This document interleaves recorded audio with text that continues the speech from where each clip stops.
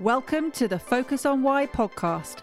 I'm Amy Rowlandson and I ask my guests one simple question. Why? Focusing on the importance of why, I share with you the relatable, uplifting and inspiring conversations I have with people from all walks of life. This podcast will encourage you to focus on your why to enable and empower you to achieve the success you desire. Have a purpose, have a plan, focus on why. Before we start, I would like to draw your attention to my weekly email newsletter, Friday Focus. Each Friday, I focus on one topic with one action arising. The link to sign up is in the show notes, or head over to amyrowlandson.com and sign up right now. Today on Focus on Why, I am joined by Sam Knowles. Sam, hello and welcome. Hello, Amy. Good to see you. Well, it is great to see you too. And you've just been away for a week. How exciting. I have been away for a week, and I've been away in, well, I wouldn't call it monastic isolation. That would be unfair. My wife and I took a cottage in Uplyme, just above Lyme Regis in Dorset, and she walked and read and swam and meditated, and I wrote between usually about 6 or 7 a.m. and about 5 p.m. I'm writing a book. I'm writing a third book in a trilogy on using data smarter, and it was a very productive week. Data smarter. That sounds really interesting. And I have read one of your books, Narrative by Numbers, which is fascinating. And even though I'm not a detail, well, I am a detail person, but it was interesting because it was a great mix of both the detail and also the narrative. It was a friendly way of approaching data, I would say. You're very kind to say so. I mean, I was badly taught mathematics at school. I always like to say that there were more animal noises than algebra in the 5th out of 6 sets for my O-level mathematics, and I therefore knee-jerked at school and university into what I could do.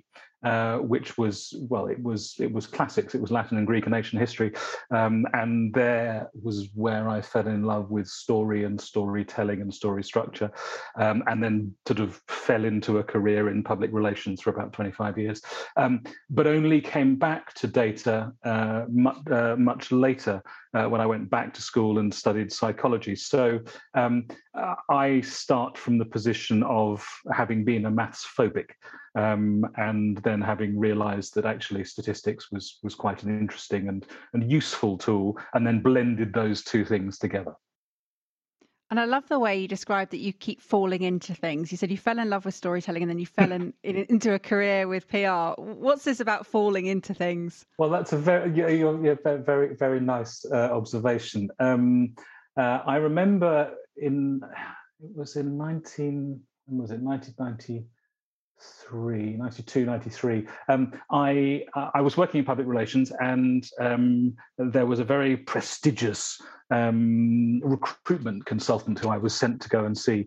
And I'd worked in a couple of agencies, and then I took a job in, it was a rather pompously titled job for a 25-year-old, as Director of Public Affairs for a drinks industry, the conscience of the drinks industry, a group called the Portman Group. They still exist, I think. They have a rather different role these days. They existed to promote sensible drinking, and well, what they really existed to do was to prevent governments regulating against the drinks industry. But they were a social aspects organisation. Anyway, this lovely, now retired, sadly dead actually, recruitment consultant, Barry Eagleston, looked at my CV and said, you can't do this at this stage in your career. You're bouncing from pillar to post. And I said, well, it depends on how you look at story. Stories tend to be told after things have happened, and they can be told in a very present way, and they can be told in the present tense, indeed, throughout. And if you think of your favorite authors or box sets or whatever it might be that you get pleasure from, we use literature and entertainment to help us navigate the world. If you start at the point with kind of narrator's foresight or hindsight, everything can make sense. I can make perfect sense to you out of a career that was 12 years working in communications agencies, then going back to school, studying psychology, joining those two together and creating a consultancy. It makes sense from here. But actually that journey and that being alive to seizing the opportunities that present themselves, which they might be blind alleys or they might be brilliant. I suppose because I have always been some form of storyteller or another, I often see the choices we make, the sliding doors moments, as being kind of chance hazard. You could go one way or the other, or there are multiple ways you could go. And it's only in retrospect when people say, what do you do and why, what gets you out of bed, what's your passion, what do you do, you can then say, well, I did a bit of this and then I did a bit of that and then I blended them together. But I think there's an awful lot of chance and sliding doors moments. And, I might not have got into Sussex to do a master's in psychology, and I might have ended up carrying on promoting Barbie, which I was doing before I did that. So who knows? But I do think that there's a glorious set of accidents, in a good way, waiting to happen, that you can either seize upon or ignore. And I do. My dad was kind of influential in my life. He was 59 when I was born. I was the seventh of his 7 children from 5 wives. I didn't have a schema of a man working, although he was very industrious until he died when I was 21. But he was very industrious. But he was industrious as a glass engraver and a calligrapher. And I never tried to emulate that at all. So I didn't have a schema of what it meant to be a man who worked or a person who worked, but a particular father-son thing. So I kind of bounced around for a long time. And it was only on actually becoming self-determining about 8 years ago that I really found a sense of purpose and a sense of why, and that's why I'm so excited to talk to you, because I didn't have it until then. I didn't really enjoy work until then. Brilliant.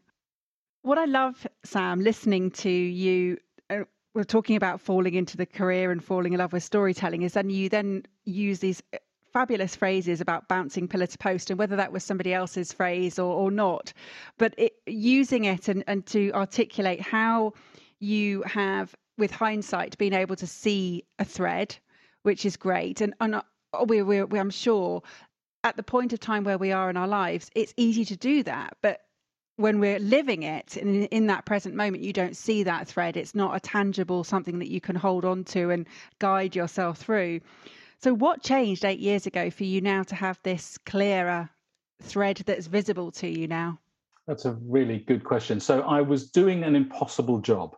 I was working in a very smart communications agency, American communications agency, and I was asked, and I was at that time what agencies call a strategic planner.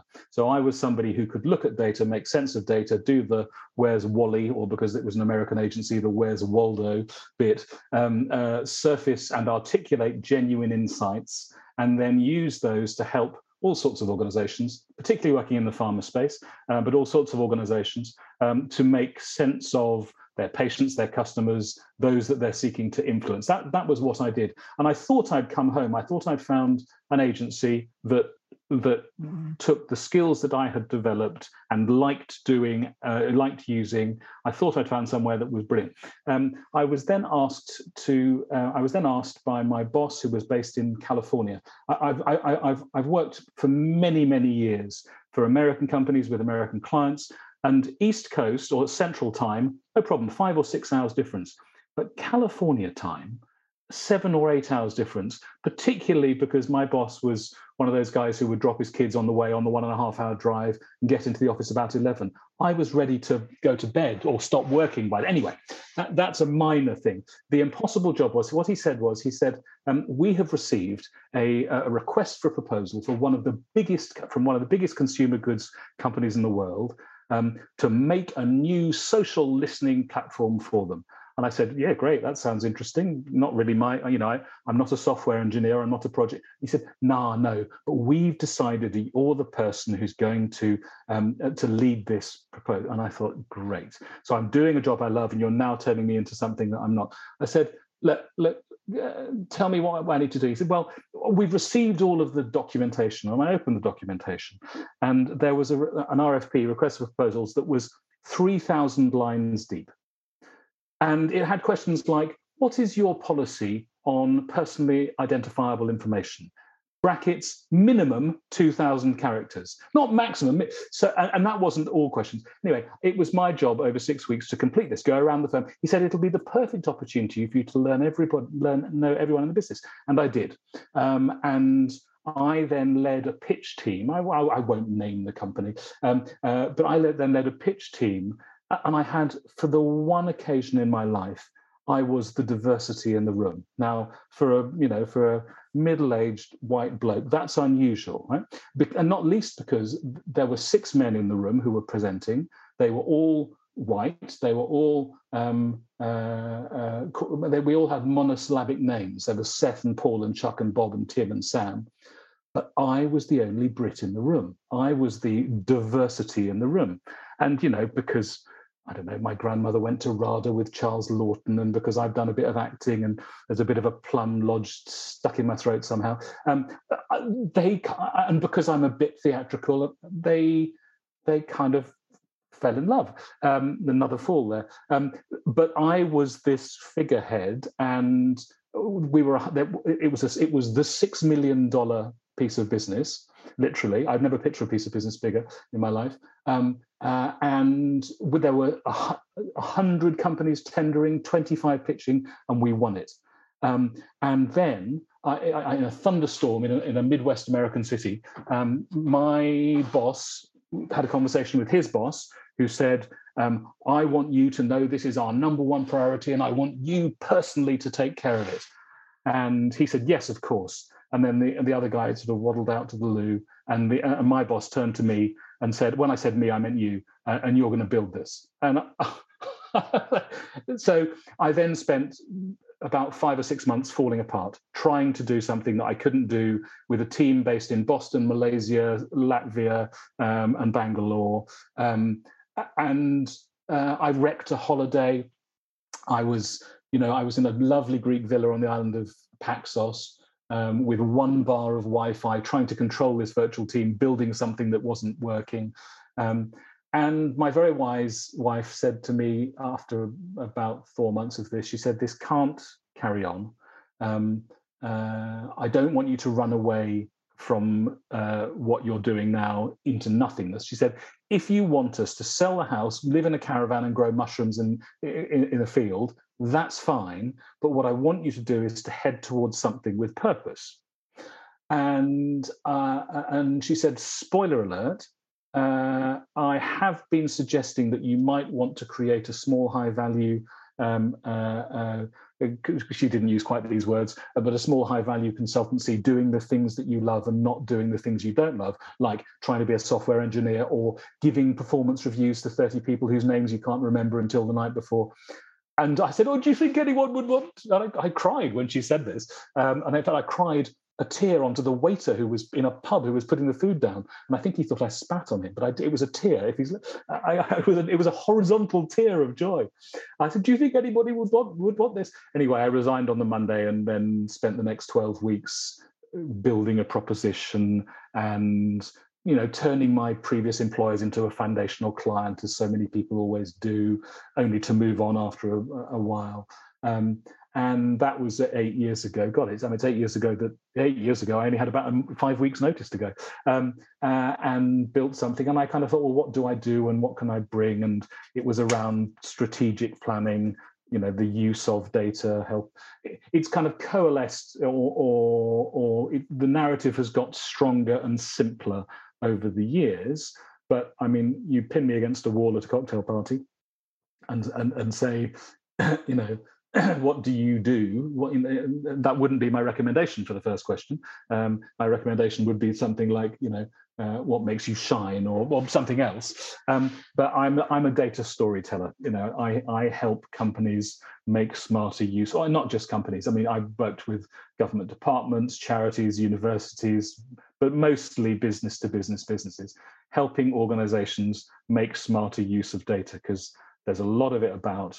And just because I happen to have this sort of roller coaster career and roller coaster education, educational history, I know how to do it. And I've got some shortcuts, and I can help them be more persuasive and clearer and simpler. And that's highly valued. Nobody has a line in their budget for it, let me tell you, which is good, because that means I'm not generally contesting business. But once I kind of, ask questions of people and tell me what your pain is, your specific pain around how you use data, then we will develop ways of solving that pain. And people like having pain removed. It's a joy. So that's the pivotal point. Was an impossible job. I was probably the wrong age, the wrong gender, the wrong expertise to have I wasn't a founder of a PR agency or a communications agency, and I was increasingly finding it difficult to find businesses that thought that it was worth paying for the smarts, the consultancies. So I just made my own, and that's nearly 8 years ago, and this will have been the best year yet. So it's all right. Fantastic. And again, there was such an incredible use of language in the articulation of sharing your journey there. And it really is, you can tell that you are a storyteller at heart, and that it will come through in whatever you're sharing. It was interesting that of being turned into someone you're not, and pushing against it, yet also being pulled along that journey through someone else's. And there was excitement there. You could hear that there was excitement in that it was the biggest pitch that you'd ever gone for. So there was probably a bit of ego play there that was like, yes, I'm going to do this even if it's not me, just because if you can achieve it, wow, what a fantastic job. Falling apart over 6 months, again, there's the fall, different type of fall this time. Your wife spotted something that you couldn't see. Was it there, or could you not see it? Oh, it was definitely there. It was definitely there. But I've never, ever for one. I mean, partly. I'm not blaming my dad. I love my dad dearly, dearly, dearly. But there were two things. One was I couldn't read fiction from the age of 12 till he died at 21, because he was so well read. He used to say, "Oh, you should read this. Haven't you read that? You should read this." And I would just feel so intimidated I couldn't do it. But the other was an accident of chronology and birth, that I just didn't have this schema for work. But I've never thought myself to be an entrepreneur. I mean, I don't think I'm an entrepreneur now. I run a micro consultancy of 3 people, but I wouldn't call myself an entrepreneur. When I've been on entrepreneur acceleration schemes, and I feel like a kind of hoary, snaggle-toothed outsider, because I'm not like everybody else. That doesn't mean I didn't get stuff out of it, but I've never thought of myself as being an entrepreneur, and I didn't want to risk. I didn't want to take the risk, except the moment that in 2013 that I did take the plunge, because I'd gone back to school for 4 years at the beginning of the 2000s, at the time when property prices, apart from under the pandemic, were at their steepest incline, and I hadn't moved on that ladder. Here I am saddled with, in a partnership, but here we are saddled with a big mortgage, and a young family, and I didn't. But actually, paradoxically, that was the moment at which there was this joy of leaping and free falling and seeing what would stick. I mean, by the end of the first week of having resigned, even though I wasn't doing any work, I had commitments for 4.5 days a week for the first 6 months of 2014. So there was I got a sense of confidence early that there was a network that was going to be helpful. and I'm a serial non-burner of bridges. And that's not just because I want to have a nice time all of the time, but I really never burn a bridge, because who knows where they're going to move. And I don't mean that cynically. I mean, it's fun to work with people again who you've liked working with, and so this non-burning, I think this serial. I'm also slightly a pathological connector in the Malcolm Gladwell sense, tipping point Malcolm Gladwell sense. So I love putting people together. Putting a greengrocer and a photographer together that leads to a book that leads to a chain of 100 restaurants. That's nothing to do with me, and I don't get any payback. But you've done that, and then suddenly something else happens. It's exciting to be a catalyst, and so I felt quite confident going into the year one with literally no savings. I mean, no savings, big mortgage, family responsibilities, but it was all right. Turned out all right in the end. Fabulous. Well, it's clear that it makes you shine. I can see how if somebody asked you a question at a dinner party you mentioned earlier, what do you do? And you answered, I'm a data storyteller, they might shut down. However, if they asked the question, what makes you shine? And you said the same answer with an illustration, it would take it into a different space. I mean, it's not a dirty phrase at all, and indeed there are lots of people that are coming out as, and it's nothing to do with me. It's a zeitgeisty thing, I guess. There's data and there's story, and these things haven't been brought together. I mean, I do think that with the first book, I really hit a nerve.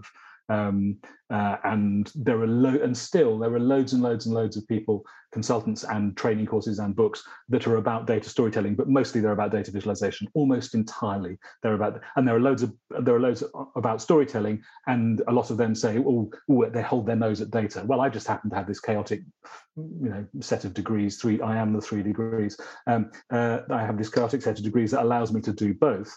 But I quite like using the phrase because often people are scared, or they don't want to, or they have maths phobia, or they don't want story polluted with data. But I use it as it's a beautiful fire and ice phrase. The two worlds of analytics and storytelling should, under what we understand of psychology and what the way that we're in, particularly in the UK and the US, I guess.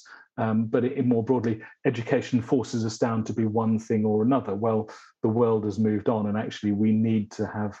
I think everybody in the knowledge economy needs to be able, if they don't crunch the data themselves, they need to have access to support that enables them to make sense of data, because there's a lot of it about, and it can tell us really interesting things that allow us to focus in one way or another. So, yeah, I agree that phrase. Can be a turnoff, but I don't tend to let it last very long being a turnoff. No, I love it. So with the evolution, as you just said, about the knowledge economy, would you say we're in the knowledge age, or would you say we're in a purpose age, or neither? That's very interesting. Probably a bit of both. Let's try and make a kind of hybrid chimera out of knowledge and purpose. I was writing all of last week. I managed to my view about my dear clients' work is that they're like planes, and we live quite near Gatwick, so you want to make sure they're not all landing at the same time, and you need to kind of keep them in the air. And I managed to carve out this time, letting retained and project clients know that there would be no time. And actually, what's great is that when you've worked with people for a while. And you're in the book business, and they will often turn up there, or case studies will turn up. They're quite excited and they're prepared to indulge. Anyway, so I was writing and working and thinking about lots of different things. And so I've written the one book on data storytelling, another book on insight, which again is all around how you use data for insight. And I was struggling for the third, and there's a reason for my saying this. I went on a webinar last year that was run by the Financial Times and McKinsey, who run a Business Book of the Year competition. I hasten to say, my books have never been long listed, let alone shortlisted. entered, but never long or shortlisted. It's a rather special prize. Anyway, the Andrew Hill, who is a business correspondent on the Financial Times, and there was a stellar cast of agents and authors and academics. And they said, and so it was the beginning of the pandemic, or it was 2 months into the pandemic. And the question was, so what are books that are going to be submitted this time next year going to be about? And there was a lot about hybrid, and there was a lot about remote, and they said, and the final question was, and what will the books not be about? And they said, all of them said purpose. No, we've had enough of that. We don't need purpose. And I was toying at the time, and it wasn't sufficiently data involved. I mean, one of the things that I do, working with collaborators, particularly who work in the internal communications space, and you'll see why in a second. One thing that I do quite often is to help companies to surface and articulate what their purpose might be. And I will do an in-depth analysis of the way they talk. So I'm quite a language nerd. I'll look at the frequency of different types of words, of the relative weight of verbs and adjectives and nouns for action and emotion and fact. They're almost always dominated by nouns. Almost every business is just a tidal wave of nouns, no emotion and very little action. So we'll do that. We'll interview people. So I've got there's a purpose product that I've got in my back pocket, and I'm very proud to say that one project that I ran with a collaborator last year has won 5 awards in the course of this year, working with a business called Crown Worldwide, who are a big logistics, but they move people and stuff around the world, fine wine and art and people and businesses and families. Anyway, so I work in this space a bit, the purpose space. I've been inspired by Sinek. I've watched Start With Why a gazillion times, and I use it as a workshop exercise. And I love the root cause analysis, the 5 whys that came from out of the founder of Toyota, the why. I very, very. And I was a bit sideswiped by this comment from this very esteemed panel. They were, I really respect them, because I'd started to sketch out some ideas for a book that it was going to be called "It's Not About Saving the Planet; It's Much More Important Than That." And I think that I'm very interested in purpose. I'm interested in what Nike did with Colin Kaepernick. I love what Dove has done with Real Beauty. They've had a few missteps, but generally they've done well. I love P&G, Always Like a Girl. I love Sport England, This Girl Can. Stabilo, the highlighter pen. Our friends, I'm sure you had plenty of these. They ran a brilliant campaign called Highlight the Remarkable.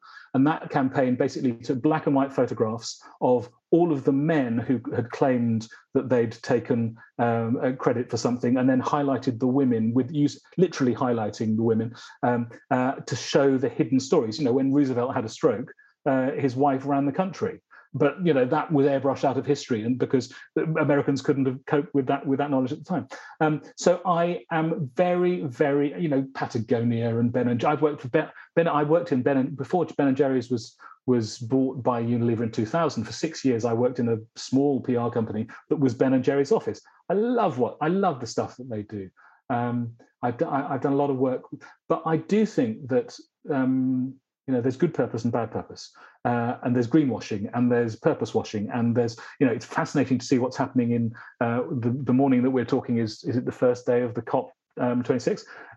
There's some really brilliant guerrilla advertising going on in Glasgow, amazing posters about the big petrochemical companies. You wouldn't be surprised, but you stealing their iconography, using their typefaces, but actually telling a slightly different story. So I do think that my rather poor joke that my book was going to be called "It's Not About Saving the World; It's Much More Important Than That" I do think that purpose is really important, and I do think that it's massively important that individually, collectively, as communities, as society, as companies, these artificial constructs that surround our worlds, Companies don't exist. They're just there by agreement. I mean, they may exist legally, but they're just there by agreement. Countries don't exist. Look at the history, the way the maps are redrawn the whole time. But these constructs, I think it's important that we do have a sense of purpose. I read a book. This is my wise wife Saskia. This is her, proof that she knew that she had said this before. Just before I went back to school, and this was quite a big turning point because I did a full-time master's and doctorate down here in Sussex in 2004. Just before I went back, just before I made the decision, she gave me a book by a Norwegian philosopher whose name I have forgotten. Very thin, beautiful book called Work. And it basically talked about, it was the first real exposure 22 years ago that I had to this concept of purpose. And it basically said that we can't do nothing, we have to do something. And those people that do something with purpose are those that get more satisfaction. So I think that business has sloppily, in some cases, leapt on the purpose bandwagon and led to purpose, which has led to purpose washing and greenwashing. And when I say it's much more important than saving the planet, I mean that a business or an organization or an individual doesn't necessarily need to have, and this is very lazy on my part, millennial driven, we're going to save the planet, we're going to be Patagonia, we're going to be Ben & Jerry's. It doesn't need to have that. Harley Davidson, the purpose of Harley Davidson is to unleash the easy rider in every 48-year-old accountant. Well, that's amazing that it can do that.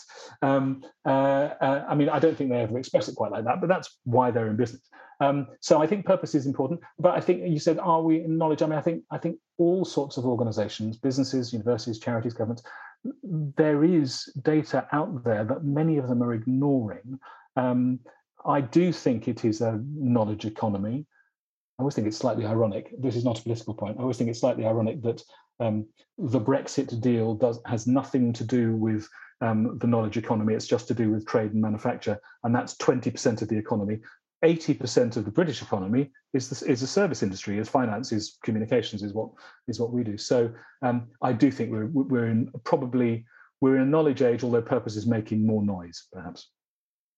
Yeah, I mean, I agree in pretty much everything you said. It was interesting because when you were talking about being a language nerd and you were identifying where people have little emotion versus no emotion versus little action. And then going back to the Financial Times McKinsey saying that they'd had enough of purpose, that was not what we wanted to see anymore. And was that linked to lack of emotion or lack of action?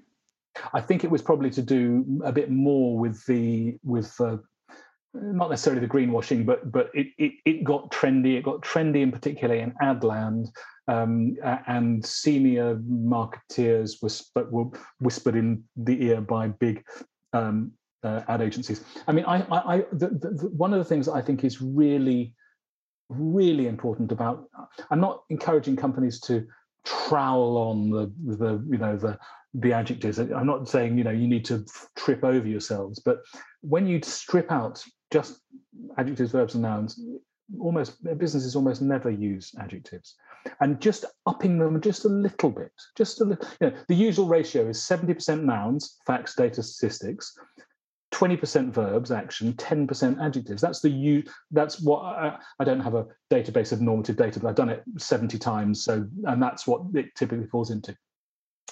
The Princeton psychologist Daniel Kahneman, Mr. Thinking Fast and Slow, I heard him interviewed by the comedian David Baddiel about 10 years ago, just after the book came out. And it's a difficult read. If you've read it, I'm sure you know. Kahneman did admit in Methodist Central Hall in Victoria, he said, "I wish I'd had a better editor because it's about." But the work that he's done on these biases we have over the years with his long-term collaborator Amos Tversky, for which he won the Nobel Prize for Economics. He's a psychologist, but won the Nobel Prize for Economics. And he's the father of behavioral economics. The work that he's done on how we make decisions, that we make our decisions emotionally, using the intuitive reptilian limbic brain that we share with reptiles and birds and all other mammals. And that's where and how we make our decisions in a quick and dirty way, using this fast old bit of the brain that has no access to language, no access to data, no access to facts. But we make our decisions emotionally. We then, these brilliant, with our fantastic, the biggest, most impressive supercomputer in the world between our ears, we then use our grey and white matter, our frontal lobes in particular, our cortices, to justify the decisions. But we think in a completely different way. We think we are Homo economicus who rationalizes and decides this is what I'm going to do because. That's not how we make decisions. And when companies realize that, and not just companies, when organizations realize that, and then they think about how they talk, and when they think about how they could talk simpler, clearer, and with more emotion and humanity and empathy for those they're looking to influence, then they change the way they talk. And if they change the way they talk, there's very little time available for people, whether they're consumers or business to business customers.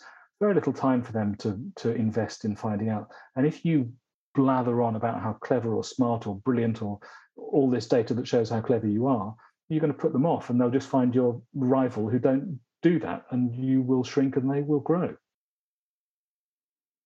So going back to that comment in your pub where you were weeping on your waiter's hands, where your wonderful wise wife Saskia said you can't carry on like this and you need to do something that is heading towards something with purpose. Yep. How does that feel now that you're doing that? Marvelous, fantastic. Just great. It just feels fabulous.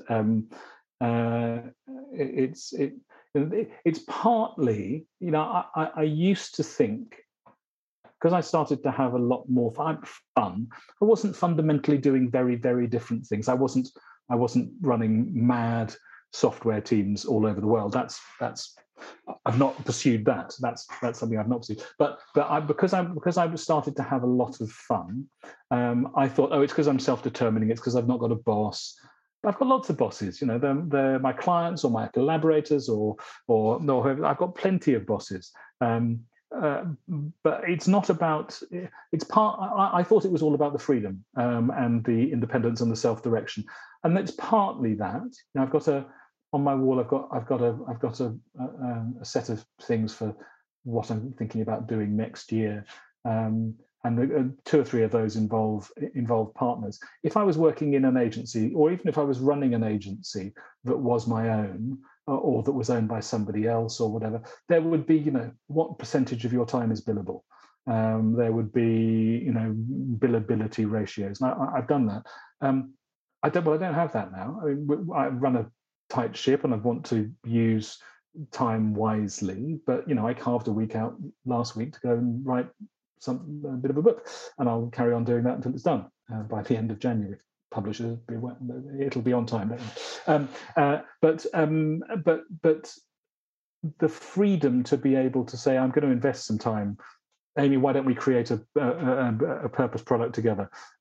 Or you meet somebody and there's lots of opportunities, but the ability to look up. I was always struck by a great and very challenging French client I had. He worked at Unilever. He's really a mountaineer, but and I mentioned he's a mountaineer. I mean, he is a mountaineer. That's what he does for fun. But he said, "You English," he said, "when you walk along," he said, "for example, I was walking down Regent Street the other day, and you've got this amazing architecture.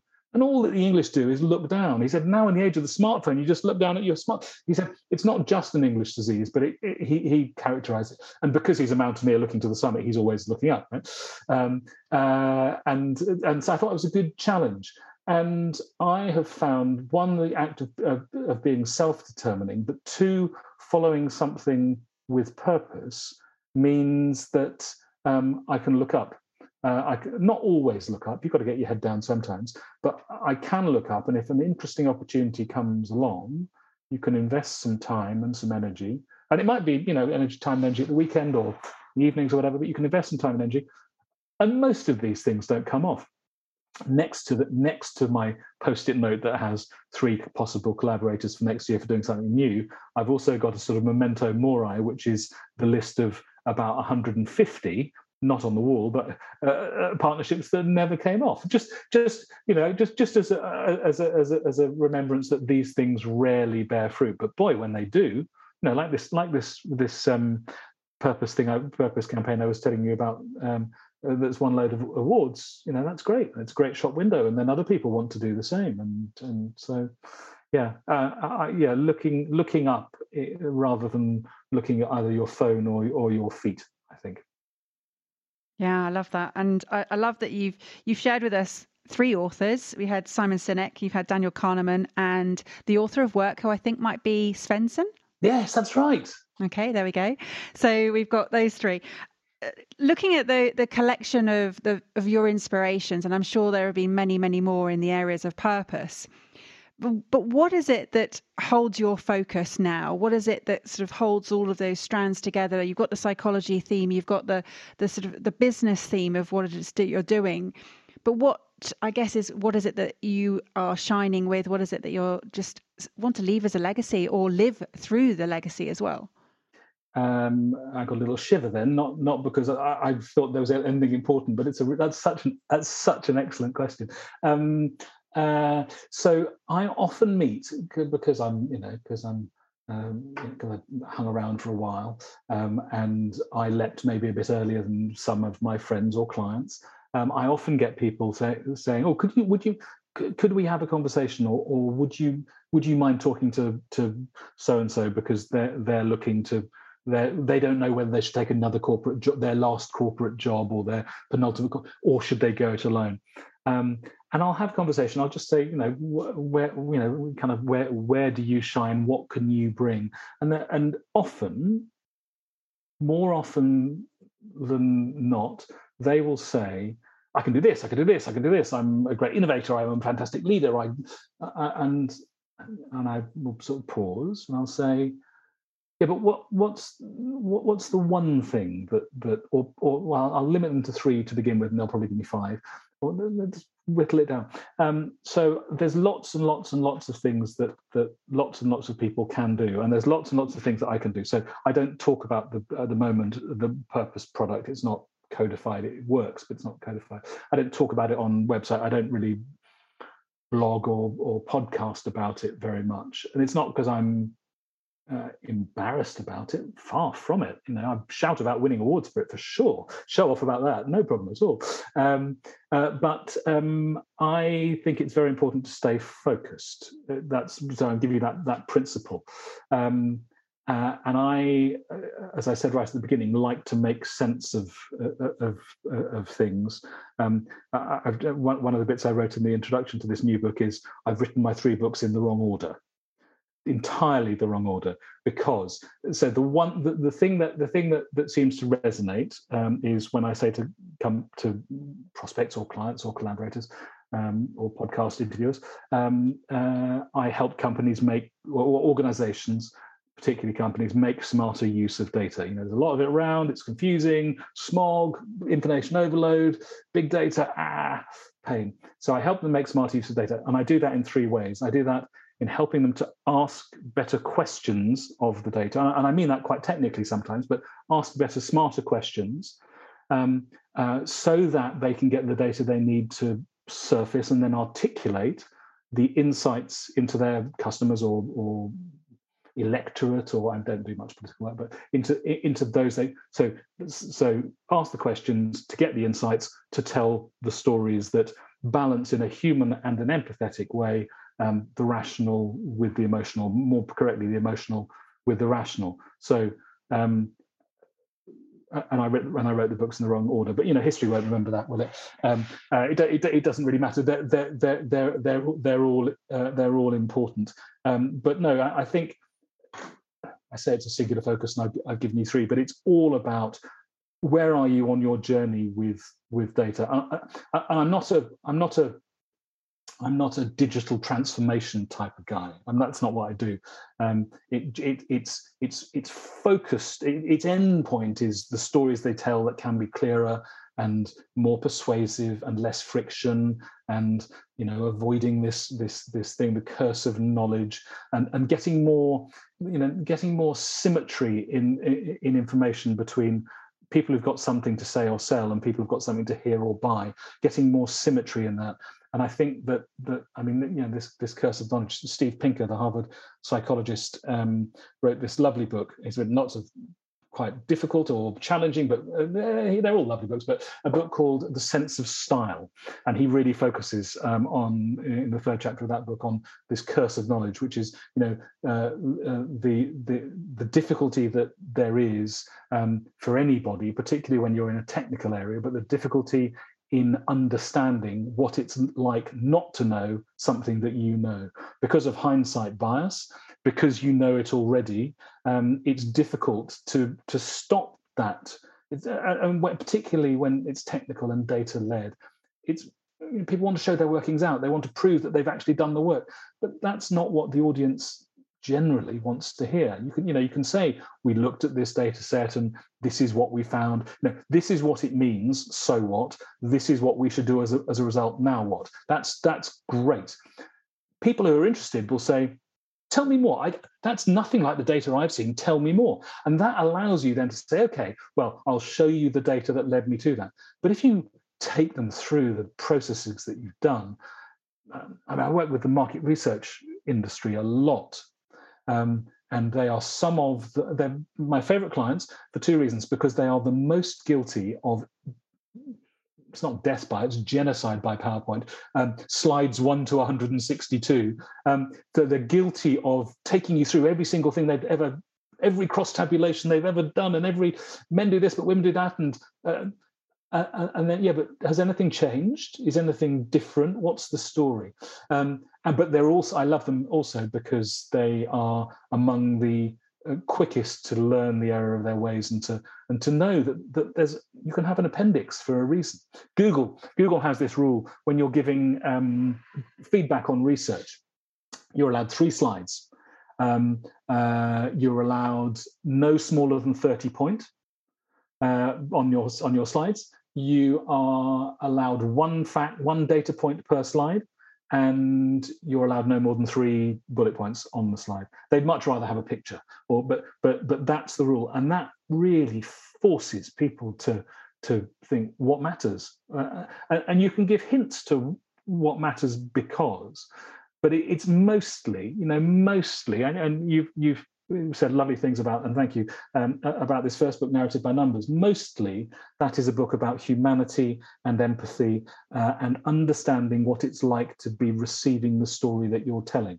Because if you don't do that, you're going to turn people off and turn them away. And I don't think people want to do that. They just do it because they think that they should. Well, I don't think you've turned anyone away, and I'm sure that people want to get in contact with you, Sam. So what's the best way that they can? The best way, I would say, probably, and I'm very transparent and very easily findable, but I would say the best way is probably LinkedIn, where I am Sam Knowles Data Story. That's me. But there aren't many Sam Knowles Data Stories on there. And then there's all of the contact details are available there. That would be the easiest place. I mean, where the work is done is at insightagents.co.uk. Perfect. Well, they'll both go in the show notes. Sam, I've been taken on a journey today. I have definitely fallen in love with data storytelling, and I am really looking forward to reading your third book and going back and reading the Insights book as well, because I haven't picked up on that one yet. So I'm really looking forward to that. But yeah, I mean, you've taken us on a journey of humanity, of empathy, of clearly of purpose, but also of bringing together how we are surrounded by data and how to sort of filter that data into understanding and processing it into something that's relevant to each of us. I think as we are exposed to so much knowledge nowadays, it is that what do we take for granted? What do we have as bias, or what do we hold as bias? It's really interesting. But yeah, I will definitely be looking up more for sure. So thank you. Great pleasure. So do you have some final words for the audience, please, Sam? I don't know if it's advice or I don't know what it is, but I mean, I think really focus on the thing that you do brilliantly. Strip out as much of the data as you can. I'm not anti-data. Don't get me wrong. I'm not anti, but in your elevator pitch, in your cocktail party pitch, it doesn't matter what it is. Focus on the way that what you do brilliantly can take away the pain of if you're selling something, but can take away the pain of those that you're talking to. But that relentless focus on what you do brilliantly, and not giving a laundry list of all the things you could do if you were forced into a corner. Thank you for listening to Focus on Why with me, Amy Rowlandson. To show your appreciation and to help other listeners understand what value you have received from tuning in today, please leave me an Apple Podcast 5-star review. Remember, the conversation doesn't end here. To keep it going, connect with me on LinkedIn, Instagram, Facebook or Twitter, or join the inspiring, uplifting and positive Focus on Why Facebook group. All the links are in the show notes. Have a purpose, have a plan, focus on why.